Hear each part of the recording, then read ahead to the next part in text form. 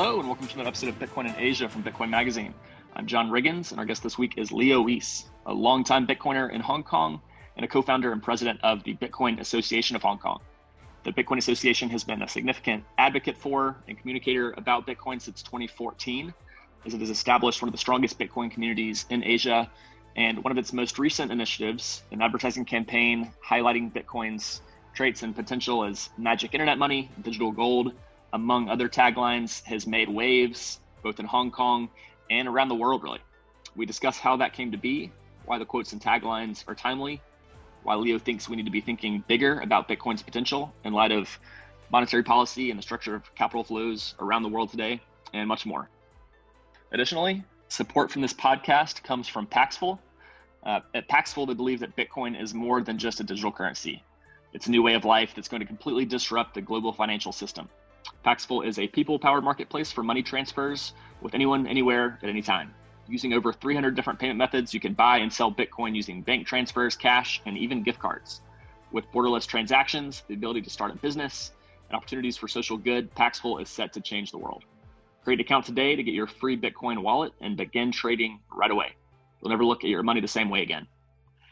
Certainly agree that Bitcoin allows you to never look at money the same way again. And it's a topic of this conversation with Leo. I hope you enjoy it.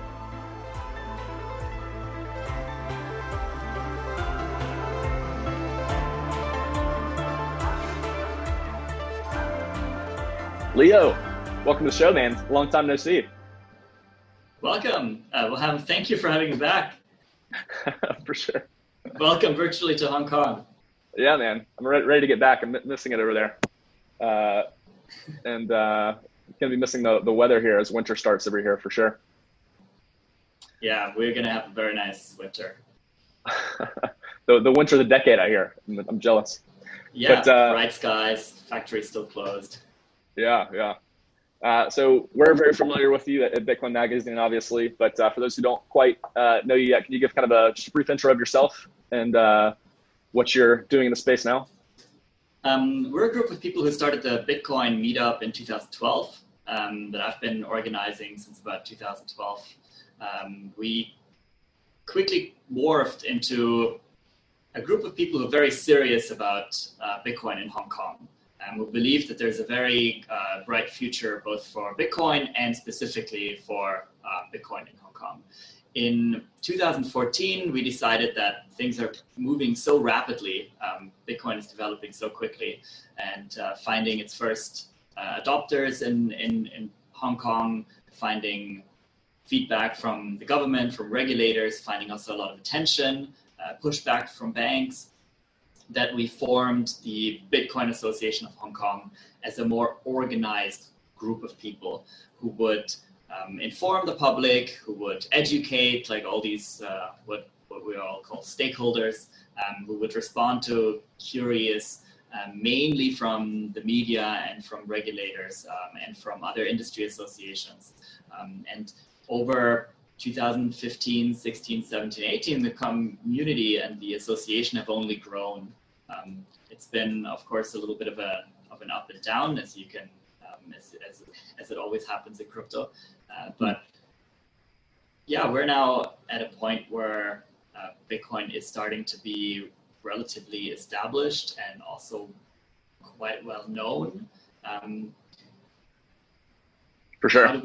How do we proceed? What's the next step? What do we actually want from the banks? What do we want from the industry associations? What do we want from the government? These are all questions that we currently evolve around. For sure. And so Bitcoin Association of Hong Kong starts in 2014, kind of from this group that had been in Bitcoin already for a couple of years, wanted some organization around the communication to press, liaising with institutions and whoever else was interested in what was happening. Okay, so, people think about these kind of Bitcoin meetups around the world. The Bitcoin Association of Hong Kong, you might go to Hong Kong and go to a meetup that's run by the Bitcoin Association, but it's more than that. It's an organization that kind of takes on more responsibility. So I do still think that our strengths are mainly in networking and in bringing people together, especially as they come from outside of Hong Kong, especially as they network among each other in Hong Kong. Our meetups are still very grassroots. They're open for everybody. We have people from all walks of life asking us all kinds of questions, as well as people who've been long-time Bitcoiners and people who are interested in the tech, interested in trading, interested in investing, interested in politics. We do also have member meetups. Currently everything is virtual, but we've had a few in-person meetups this year. Hope to be able to go back to that in October.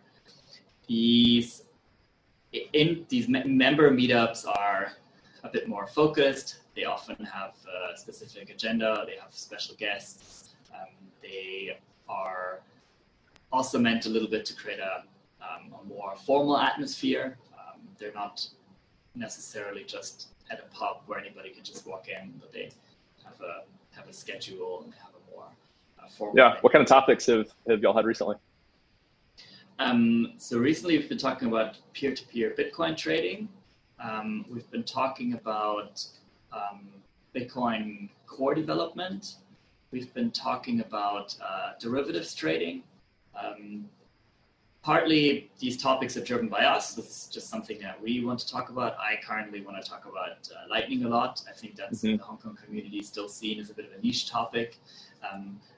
Others are driven simply by general industry trends. Right now, everybody's starting a derivatives exchange.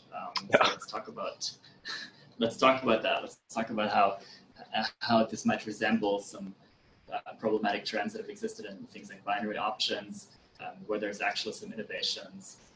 I think generally we've been always very Bitcoin focused as a community, but at the moment there's a lot of chit chat around like what actually is DeFi, and there's still more people who don't know what DeFi is than people who really do, and still more questions and answers. But at the moment, this is also something we entertain ourselves with. Yeah, the current trends are always going to be something that's discussed for sure. And then also I guess the Spot conference is something that Hong Kong Association's been a big event every summer. Yeah, so our international highlights, in 2015, we've organized Scaling Bitcoin Hong Kong.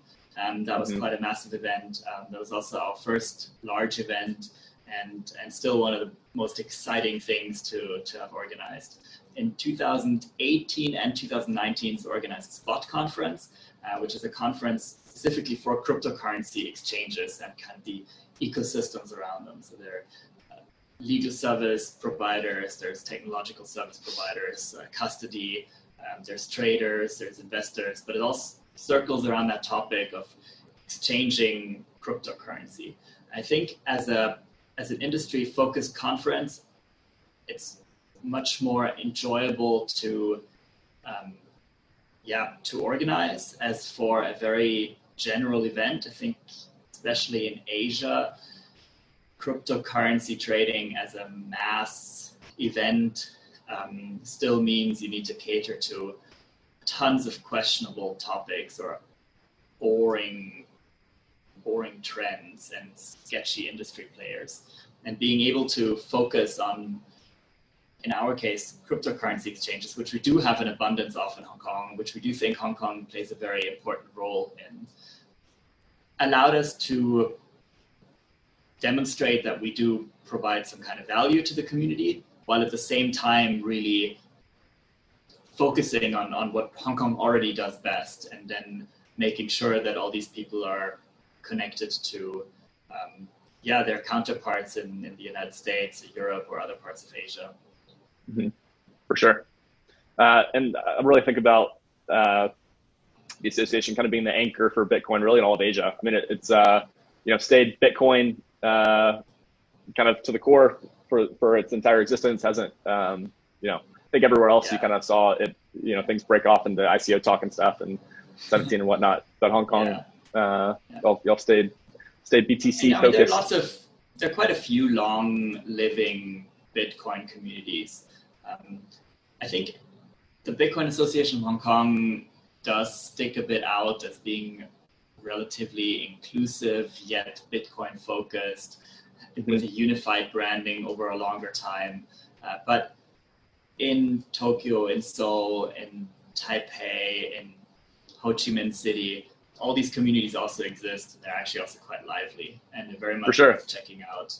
Not to take away from any of those, for sure. What's and you know, I think the last time we saw each other was in Ho Chi Minh, was in Saigon, where they also have a strong community. Yeah, that was November. That was really fun.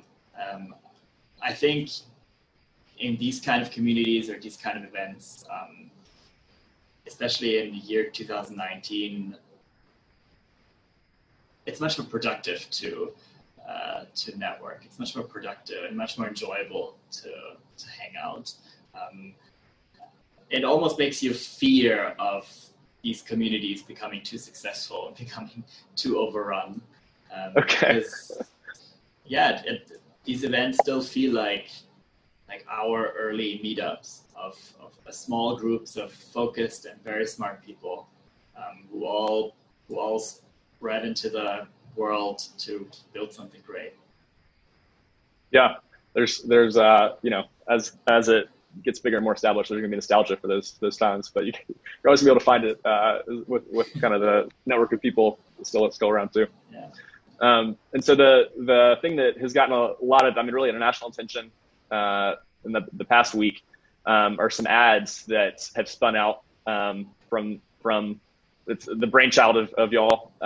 Maybe just give us the kind of genesis of these ads, just kind of a brief overview of like what they are first, and how they came to be, why now, that sort of thing. We've been talking for a while about how can we promote Bitcoin, or how much should we promote Bitcoin, and who should be the one promoting Bitcoin.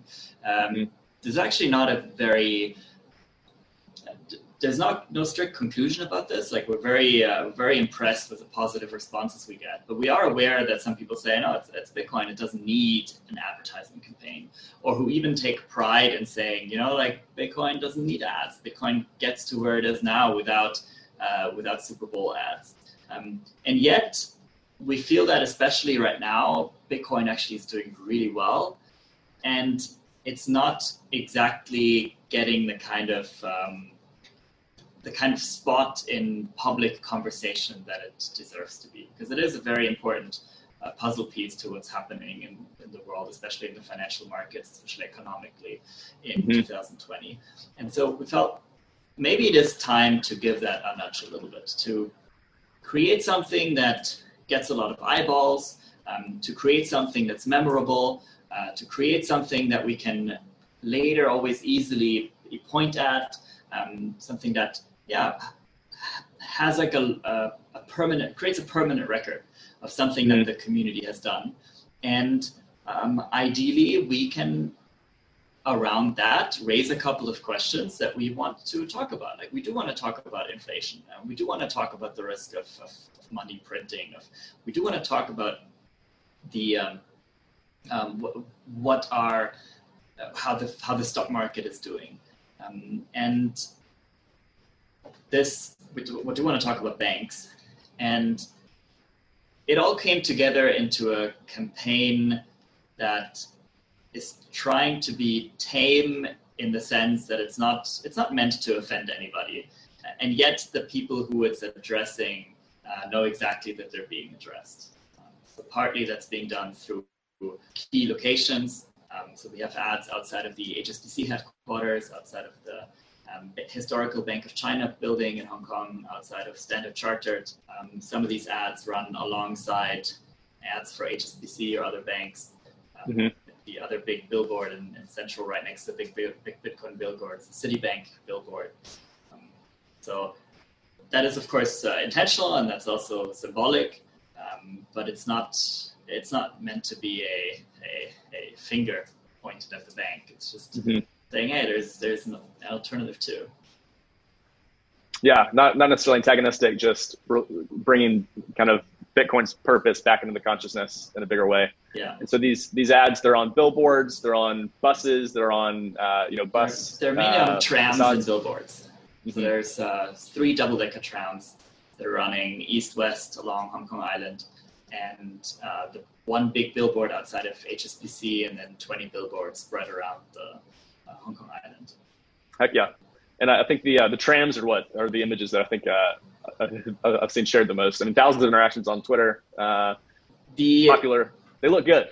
Who designed the billboard? The billboard was put up overnight, and so as people went to work in the morning, they did share images of the billboards. That's what was going around social media first. So even before I got up in the morning, people had already posted a couple of pictures. I'm personally most excited about the trams. I think I like trams, and I think that's the most iconic thing. It's one of the most iconic things about Hong Kong in general, the double-decker trams. For sure. And having them go up and down Hong Kong Island, I think is a very beautiful image. But they took a few hours, and they were only getting into circulation like throughout Friday. You can imagine us like waiting and looking at our windows, waiting for these trams to pass. For sure. Do you take the tram daily and kind of your commutes? I guess not daily on a commute, but whenever I have time, I would take a tram. Costs about 35 US cents. You just hop on, hop off, and it is a very scenic route. Depending on where you're going, it's even slightly more convenient than a bus or a subway. You mainly take it if you have a little bit of extra time and enjoy the scenic view. Yeah, nice experience. I think Shenwan to Central is my most common tram. Yeah. But you should take it all the way to the end. I haven't done it yet. If you see the Bitcoin tram, you should not get into the Bitcoin tram, but get into the one after that. So you get to follow the Bitcoin tram around. Yeah.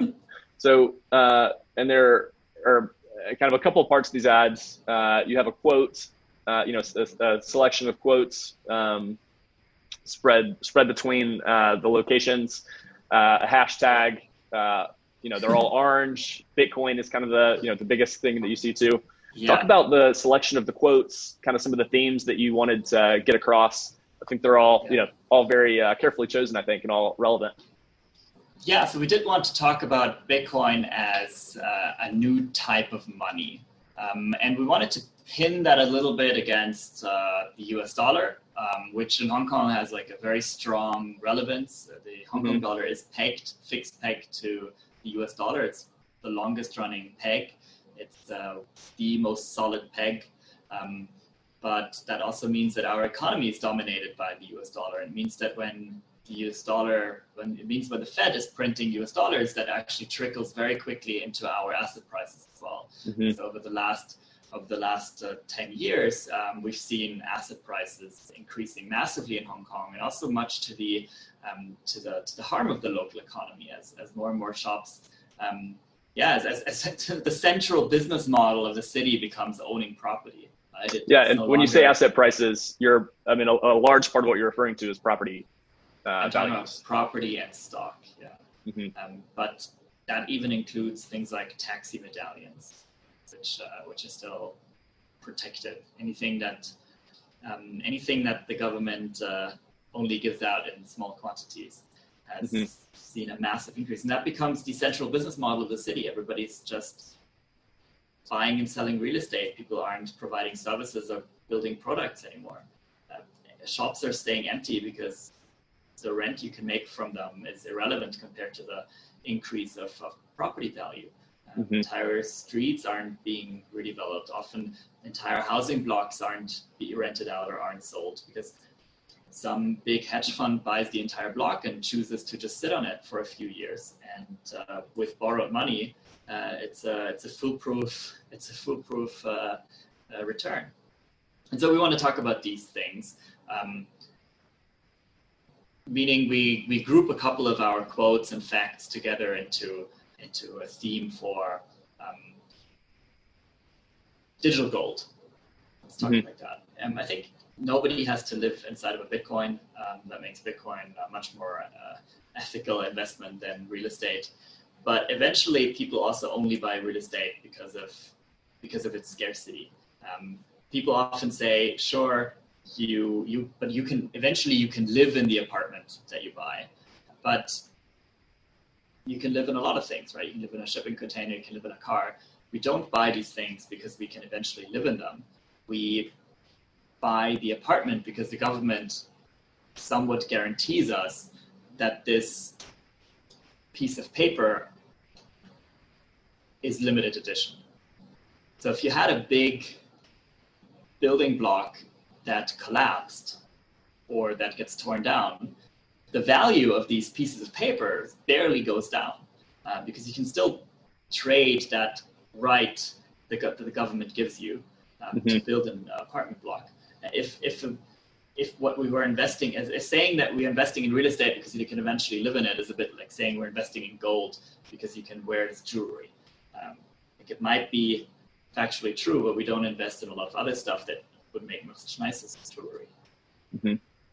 The other group of quotes that we have involve more about the prospects of Bitcoin as a technology. Bitcoin as an inclusive technology, be your own bank, but also Bitcoin as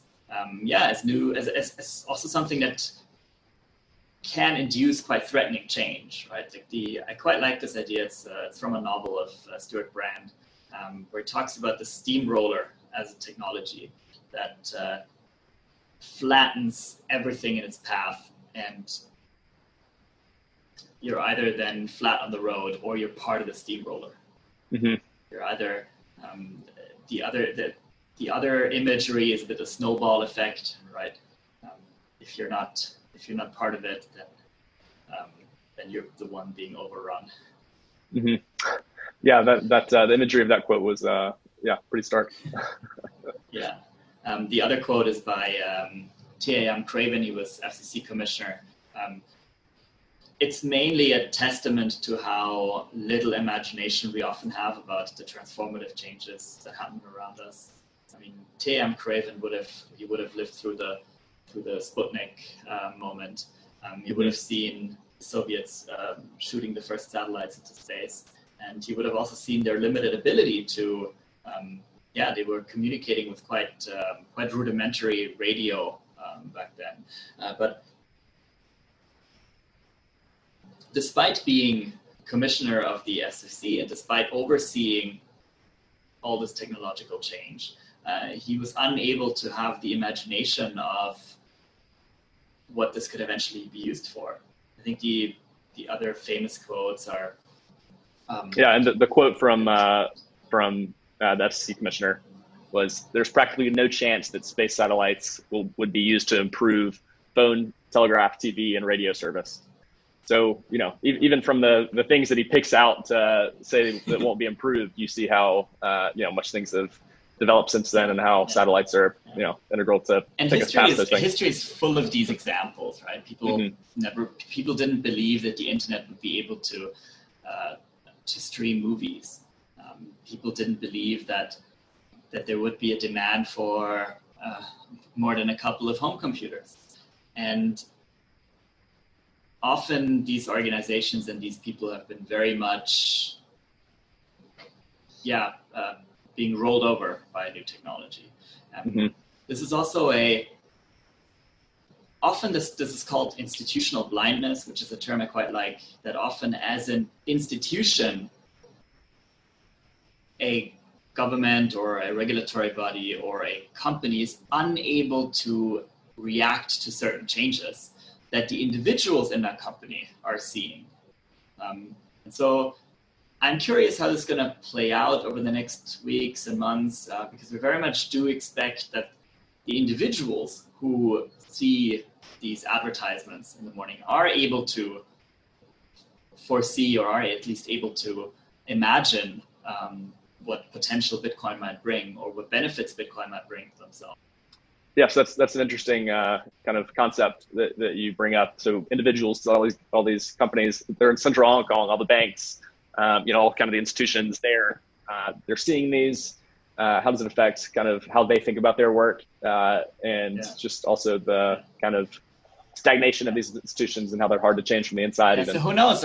So I think if you look at the members and especially the co-founders of the Bitcoin Association, many of them do have a background in finance, and some of them have tried to, tell their coworkers or tell their bosses about Bitcoin. But once they left these organizations and started something themselves, they actually ended up quite successful. And maybe we can inspire more people who get out there, start their own thing, and build on Bitcoin. For sure. And it's still so early is kind of the thing that you've been around since 2012, and people can kind of look at that and say, wow, it's so late, but it really is still so early. Do you have any thoughts on that? And I guess some of the success that you've seen people, who are kind of in that early association group, have on their own after leaving finance. I guess, there are some, massive, examples, obviously. Any thoughts on kind of watching that happen and then kind of the opportunity that's still there? I think it's not so much the price that is the main advantage of having been in Bitcoin earlier, but more of having seen a lot of other projects attempt over and over again the same things. Mm-hmm. In 2012, everything you could do with Bitcoin was practically a scam. Everything you could buy online with Bitcoin was a scam. Most of the wallets that you could use were a scam. This created like a very strong distrust, right? Like Bitcoiners from that time, they think everybody's just out there to take their Bitcoin and run away with them. Mm-hmm. But that also created like a learning environment in which things were looked at very, very critically. And over the years, I think there have been a lot of projects or a lot of things you can do with Bitcoins that are not scams. And yet, when people today get into Bitcoin, they don't have this historical knowledge of all the things that have been poorly attempted and of all the big promises that never worked out. Mm-hmm. Seeing the coin market cap just wildly fluctuate from year to year. I think if I got into Bitcoin today, I would probably also very quickly turn to like shitcoinery. I'd probably also very quickly try to diversify my portfolio and believe in a lot of these outrageous promises that are being made to investors. And I probably it's enticing, lose everything today. That's really like a gift that we were given 5 to 8 years ago that people no longer get today. And that's a bit of a shame, and we're trying to figure out how we can address this better. But it's also true that nowadays people no longer learn about Bitcoin first. They no longer go to the Bitcoin meetup first and then hear about all the other stuff that is going on. So it's no longer easy to tell people, hey, don't invest too much. Always keep your own custody. Be aware of investment schemes. The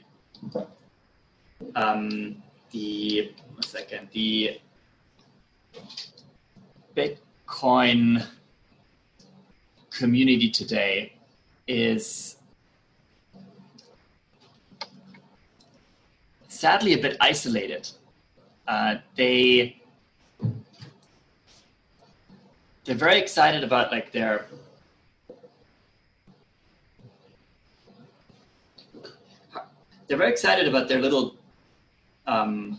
little use case that they might have discussed for themselves, but they kind of stopped dreaming.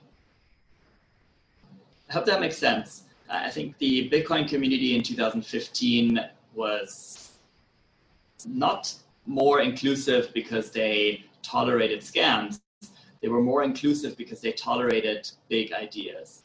And today, one thing that makes the Bitcoin community very strong is its focus on small problems. Like Bitcoiners and Bitcoin projects, and especially Bitcoin developers, are incredibly good at focusing on hours for little optimizations in scripting or signatures or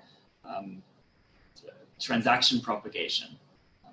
But we've lost a bit our ability to dream big and to think about how could Bitcoin really change the world. And these big ideas have, because of that, kind of left Bitcoin, even though they would often still be, they should still be at home in Bitcoin. And these big ideas lure people away into other communities, some of which really enjoyable, and some of which are very scammy. Okay, so when I hear you say that, I think about some of the specific advertisements that y'all have out. So the kind of two of the themes that you have are hashtag digital gold. So Bitcoin is digital gold. Hashtag be your own bank. Be your own bank, hold your own keys. You kind of touched on that and what you just said. So I feel like those two things are still pretty central to that Bitcoin community that you talk about, and are things that are important kind of truths of that. Where do you see kind of can you go a little bit deeper on where you see kind of the lack of long-term vision, the lack of kind of big, I guess, picture possibility? And then what's missing, I guess?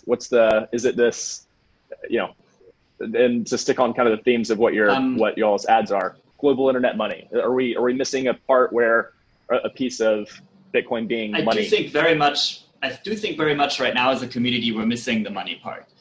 We are very strong on the digital gold part. We have really internalized the arguments of what makes Bitcoin a better alternative to gold, especially because it aligns with our philosophies of self-verification, of self-custody, of running your own node, because that's where Bitcoin's advantages are very easy to explain, right? Especially if you compare to gold. Let's imagine you meet a stranger to buy gold. How do you verify if that gold really is exactly as heavy as they say they are and isn't watered down, or really is gold? And with gold, that's quite difficult, which is why we don't have a functional peer-to-peer market. We rely on stamps, and we rely on holograms, and we rely on chips to verify through third parties that this gold is real. And with Bitcoin, it's very easy to explain, hey, you have a smartphone, and that smartphone can make that decision for you, can make cryptographically verify that these are real Bitcoin, and this is not some fork or some illusion that you're getting. Similarly with making gold divisible, it's very hard, right? You need to sell it for cash, and then you can divide that cash. But with Bitcoin, you can divide that directly. So I think those arguments are all very, very good, and that's something that we like to highlight. But if I could focus on something, then this Bitcoin really has the opportunity to become money. And that's just so much of a bigger and much more transformative idea than to just say we have a new type of gold.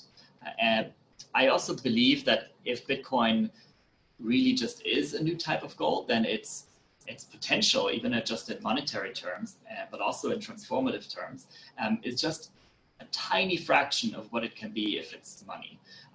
But for it to be money, we need to also use it as money. We need to spend it. We need to accept it. We might need to price things in that money. And I think currently as a community, if I'm following conversations at our meetup or online or both written or at podcasts, then I think this idea of what we have hashtag global internet money, or we also have a hashtag magic internet money. Yeah, magic internet money. is a bit underrepresented, and I think it's incredibly important. I think Bitcoin in the long run really only has a chance if it establishes itself as money. It doesn't need to establish itself as money for everybody. It can be the currency of the internet, or it can be the currency of, even if it's just the currency of the cypherpunks, then that's probably still okay. But if people are using it exclusively to invest or to store value, then Bitcoin will not have enough liquidity to have somewhat of a stable price. It will not be easy to acquire. It will not be easy to sell. It will not be. It will not have a very harmonious price globally. And a good example of Bitcoin's promises of store of value being tied to money is spending your money is often the only way to really liquidate or benefit anonymously from your Bitcoin holdings. In the long run, that's really the only thing where we can somewhat expect to be able to anonymously use Bitcoin. For just as how our society and our financial system works today, if we want to liquidate foreign currency, for example, or if we want to liquidate gold, or if we want to liquidate Bitcoin, then it's relatively easy for the regulator or for the state or for the banks to put barriers there, to create cost, to remove liquidity, and to ultimately find out how many Bitcoins you have so that they can later be seized. But as soon as you can spend currency as currency, then you have the ability to use it to pay for dinner, or use it to buy a used car, or pay for your travels, or pay for your living expenses. And we need to actively focus on building a world where we can do that with Bitcoin, if we want Bitcoin to be attractive enough for people to really save up in. And that's where then Bitcoin can be a magnitude better than gold. That's where Bitcoin can then be a magnitude better than the US dollar, which is still quite popularly used to stash away savings. Not because people expect the US dollar to keep its value over the next 5 years, but because they know that if they put their US dollars into their sailboat and they sail to the Philippines, then they will be able to buy stuff with it there. They'll be able to use it. Be able to feed themselves, or if they then sell a sailboat, they will accept US dollars, probably over gold, and sadly also over Bitcoin, because they will be able to take these US dollars and buy themselves a plane ticket somewhere or a car. And for Bitcoin to take that place, people will need to accept it, knowing that they can easily and anonymously get rid of it again. Yeah, I think that's all well said. That's really kind of where the magic aspect, which you hit on and the ads kind of really comes into play, is when you can use it, quickly anywhere in the world. That's kind of where I felt the most magic with Bitcoin, not necessarily just seeing the price, price go up, number go up. So with you on these things. I guess a quick aside, at Bitcoin Magazine, we kind of are seeing kind of a similar, just a similar situation. And we're kind of making a push for kind of that hyper Bitcoinization world and kind of the Bitcoin circular economy with Bitcoin Black Friday this year, which I think Bitcoin Association of Hong Kong will have some things at, including a model train car with these ads on that you can get. So not too much of a plug there, but I think it's an interesting aside. Spend your Bitcoin, people. Don't be afraid to spend your Bitcoin. Just always remember to buy them back. I think it's a great contribution to the Bitcoin community to take a portion of your salary, put that into Bitcoin, and then spend a portion of these Bitcoin. You can still make sure for yourself that every month you have more sats than you had the month before. But I've been buying a few things on Amazon lately, and I've been always paying with Lightning, always paying through Bitrefills, the vouchers. And I think it does help the Bitcoin community. I think it does help me, and I can still buy these Bitcoin back. Agree. And Lightning, I guess, is kind of another magic aspect when you first use it of what Bitcoin can be. Yeah, absolutely. Can you talk at all about I don't know, something that you're excited about, kind of Lightning's kind of space in the mind of Hong Kong Bitcoiners? What are you seeing there? Maybe it's not all good. Our next virtual meetup. So Hong Kong is currently easing its first real lockdown. We expect to have meetups again in 3 weeks. Mm-hmm.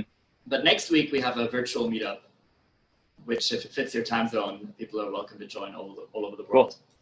And we'll be joining with a couple of other Asian communities for Mint Gox, which is they're a game developing studio, and they've been building a couple of games that are fun to play with Lightning. I personally do have quite some hope that Lightning brings the arcade back. If you're old enough to remember these game arcades that existed in the 80s, that are currently disappearing in Hong Kong. I think COVID-19 puts a death knell into all these remaining gaming arcades that still exist. But a place where it's not just the 80s. How long have you been in Hong Kong? Well, in Hong Kong they're still around, right? So in Hong Kong I can still get a bit of that old school. I mean, in Hong Kong, I think in Japan they still make a couple of new machines. The kind of games that they make now are a lot more about eye-hand coordination, a lot more full body. They're more about music. They're less about shooting games. They're less about racing games. But I think the arcade as a business model is something that Lightning can very much bring back. Right now, if you want to develop a video game, you only have two options. You can do a mobile video game that you finance through in-app purchases, of which a big percentage goes to Apple and Google, and which 30%, another thing that's been in the news this week. Yeah. Epic. Which kind of has to use these dark patterns to trick people into constantly putting more and more in. Or you go for like the big name titles, and you charge people like $50 for a title that they can then play on the console. But there isn't really that niche that always existed of a short title where you just pay a quarter every time you want to play it, and where you have high scores, and you have competitions, maybe you have a social element to it. I think this is going to be very big on a cultural and creative scale, and I think that Lightning makes it possible. I think that as soon as Lightning kind of proves that there is a market for this, these titles will also be PayPal, Venmo. They will all figure out a way to make these small purchases possible with other financial tools too. It's not going to be exclusive to Lightning, but Lightning is going to demonstrate that this is feasible and that people want it, and that game developers can make money from this. Yeah, and Square Crypto, kind of in Square, I guess, in kind of that set of companies that you referred to, obviously, involved in Bitcoin in a big way. I think Miles over there has come through Hong Kong and met with a lot of y'all. Hey, Miles. Hey, Miles. Good guy, and so people are paying attention, and it's something that's already kind of top of mind for some of these companies. And a Lightning Arcade, we'll actually have we had a Lightning Arcade. At the conference. Yeah. I think that's going to be big. Mm-hmm. Yeah, I think cool. Lightning's going to make it possible. Cool. Also on on the Square Crypto side, any thoughts on kind of their new initiative this week on the patent side? And we've seen Blockstream jump into with open patent. I think generally it's something that I am unaware of, like how big the problem is. I think so far crypto has been a bit apart from the person who's not Satoshi Nakamoto. There haven't been a lot of attempts to really patent Bitcoin ideas and target crypto companies for very simple things like Lightning invoices or ideas on how to do push and pull payments. But I do think that will come. It's great that people are thinking about that early. If we can help bring Hong Kong companies into that alliance, then very much want to help. Bitcoin's core value proposition is still its openness, and same as with the internet, same as with Linux. It can only really be a success if we keep the license fees out of it. Yeah, well said. You mentioned other kind of Bitcoin companies in Hong Kong. Just as someone who's on the ground and is pretty in tune with what's happening there, any kind of up and coming groups, companies that you're excited about? Kind of from that 2012, 2014 cohort, we've had BitMEX come out of that. Genesis Block is one in the last couple of years that's gotten bigger. Any thoughts on stuff that's up and coming now? Any kind of individual entrepreneurs that you're seeing?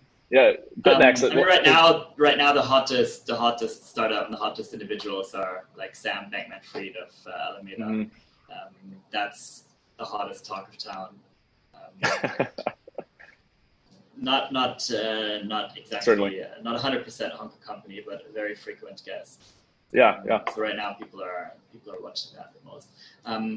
So BitMEX contribution to the Bitcoin ecosystem really is making the OTC markets a lot more liquid. Before BitMEX, it was very difficult to liquidate or source, let's say, $1 million worth of Bitcoin.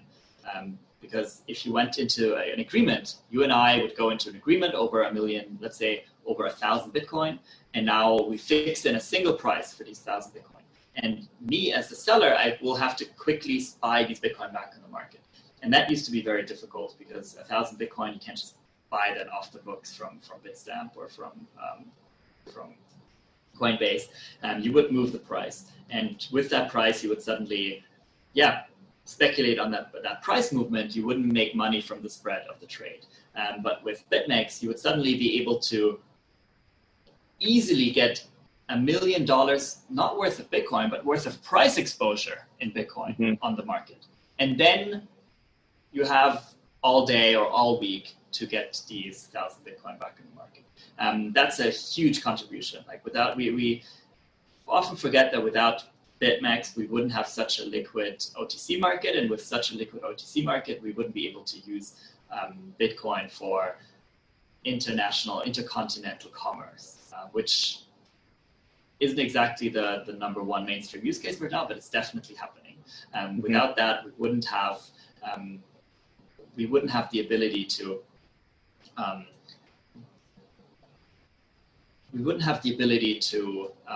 give access to Bitcoin to large traders or financial institutions. And now people come up with new ideas and how to make that even more liquid. And so some of these ideas are OTC derivatives. What if I can not only give you 1,000 Bitcoin right now, but I can easily at a single price give you the price exposure to 1,000 Bitcoin. And these things, coupled with an easy user interface, might at first be used largely for gambling-like scenarios. But as we are raising money for the Bitcoin Tram, we also very much have the trouble of how do we now lock in our price exposure. And of course, the Bitcoin Tram luckily doesn't cost $1 million. But if we now really want to do something, if we're now really an organization that wants to use Bitcoin for a large trade, we need something easy to use and liquid with which we can protect ourselves. And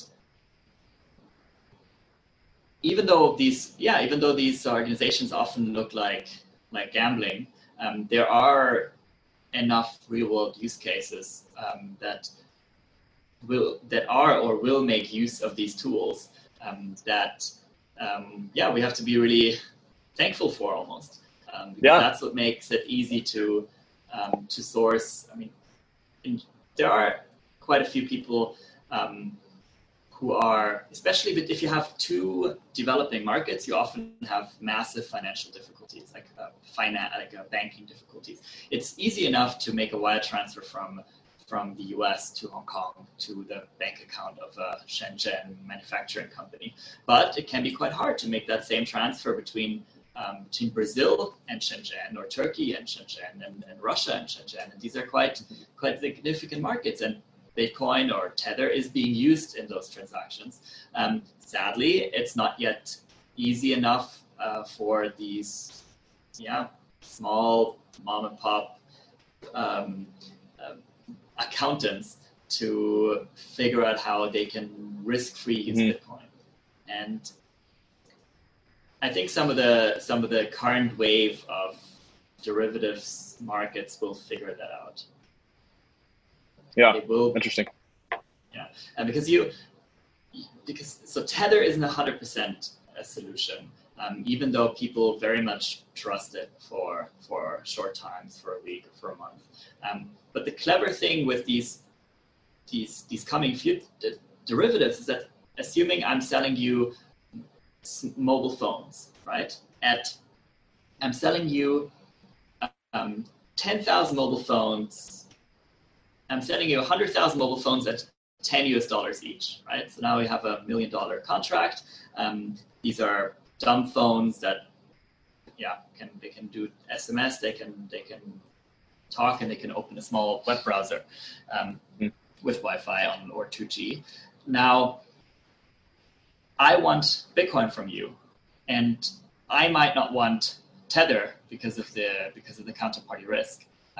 But if I take the Bitcoin, I have this massive price risk, and that price risk is going to be with us for a while. But what if I can now simply take one of these Bitcoins from the 100, put them into an exchange or into some kind of service, and use that one Bitcoin to get my price exposure risk on the other 99.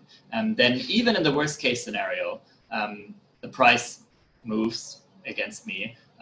The exchange that I places and goes bankrupt, but I don't lose 100%. I lose 5% or 10%. So these worst case scenarios are massively mitigated.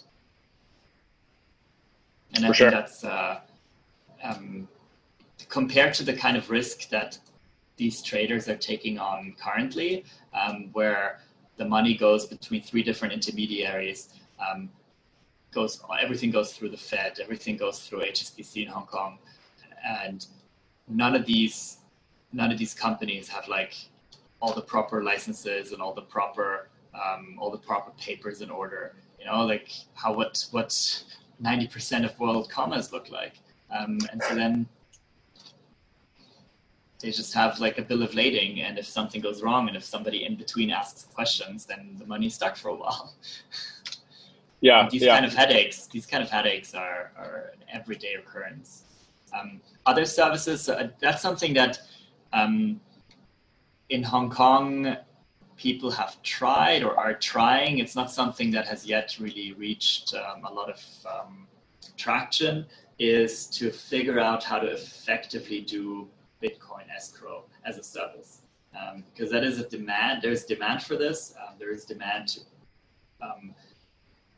have you kind of want like a private court, right? A company that acts as a private court for dispute settlement of what goes wrong along the way. There's a million things that can go wrong along the way. So we use Bitcoin, so therefore we no longer need to worry about the bank freezing our transfer, but we might still need to worry about only half of the goods arriving, or the wrong goods arriving, or the ship sinking halfway in between, or the packaging being insufficient, or some kind of rats eating the packaging.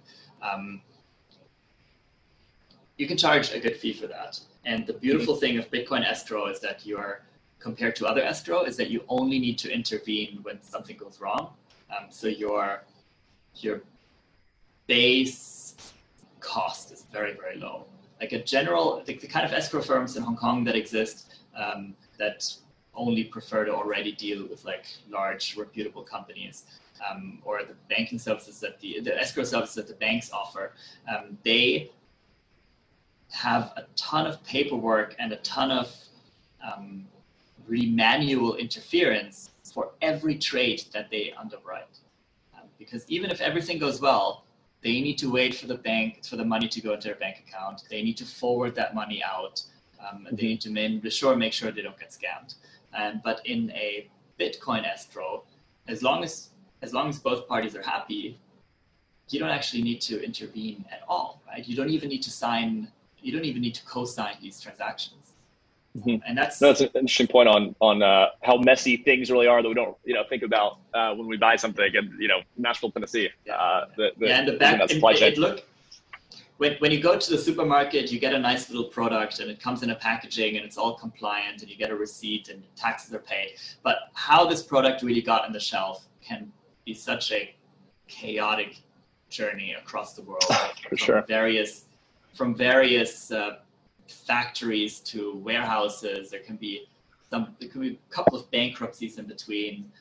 It's a miracle of capitalism that it all works and that we can organize. It's really only the If it wasn't for the ability for everybody in between to take a profit, then things would not arrive in your home. Yeah. So that kind of brings something else that got some attention this week, and discrete log contracts. I think were covered in some different ways. DLCs on Bitcoin, kind of these smart contract escrow type functions. Any thoughts on that as kind of a simple solution to this, or you're talking about kind of companies being built for this purpose? So the kind of technological progress that I see is mainly going to be interesting for like networks like the Lightning Network. That's super exciting. It's very hard to foresee. I think for a lot of the services that have yet to be built, these services ultimately rely on human problems, of trust and human problems of just being able to define between you and me what a model tram is. And you might have a very different idea of what mint condition looks like. And I think for these problems, we will still need human services as solutions. And it will take us a while to build them, and it will not always be cheap.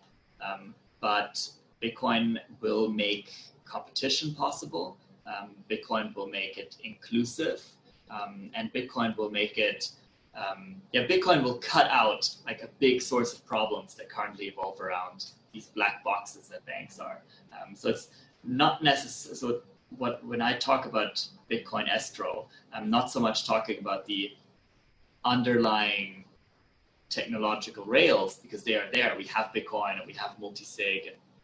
And if we have things like Taproot, then great, because we can make more complicated multisig arrangements, and that might make our services more secure or make our services more efficient.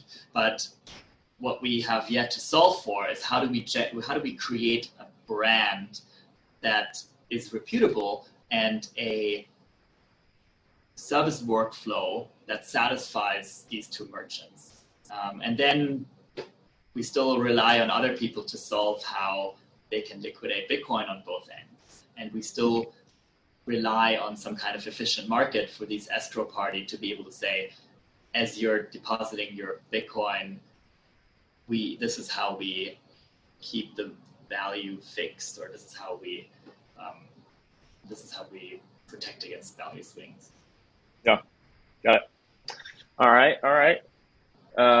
And that kind of vision for what can be possible. We don't want to be T.A.M. Craven in 1961. Yeah, no, we do want to have imagination. We do want people to be inspired by these things, because they might have a completely different idea and they might have a better understanding of what global trade looks like. 100%.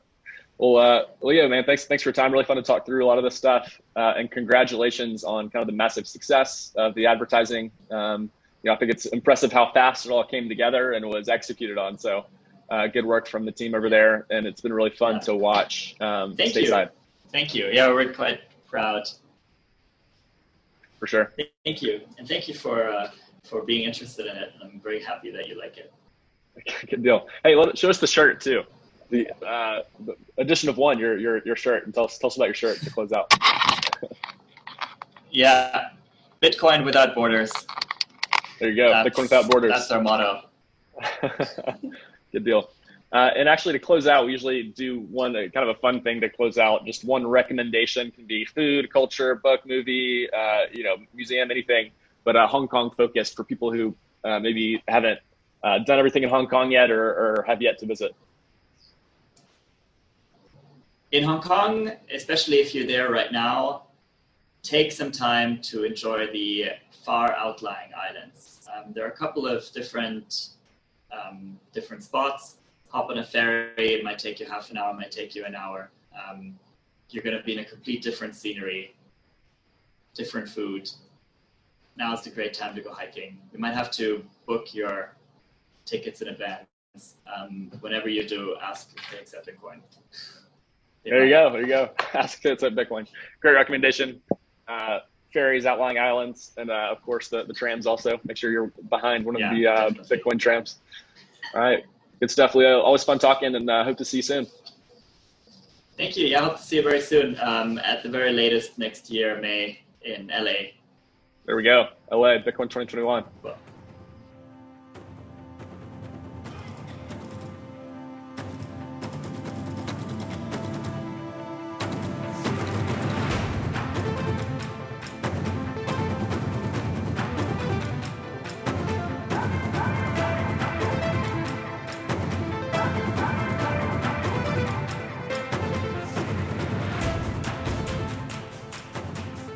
Reminder, all of the content in this episode is for informational purposes only. You should not construe any such information or other material as legal, tax, investment, financial, or other advice. Nothing contained in this presentation constitutes a solicitation, recommendation, endorsement, or offer by BTC Media, the Let's Talk Bitcoin podcast network, or any third-party service provider to buy or sell any securities or other financial instruments.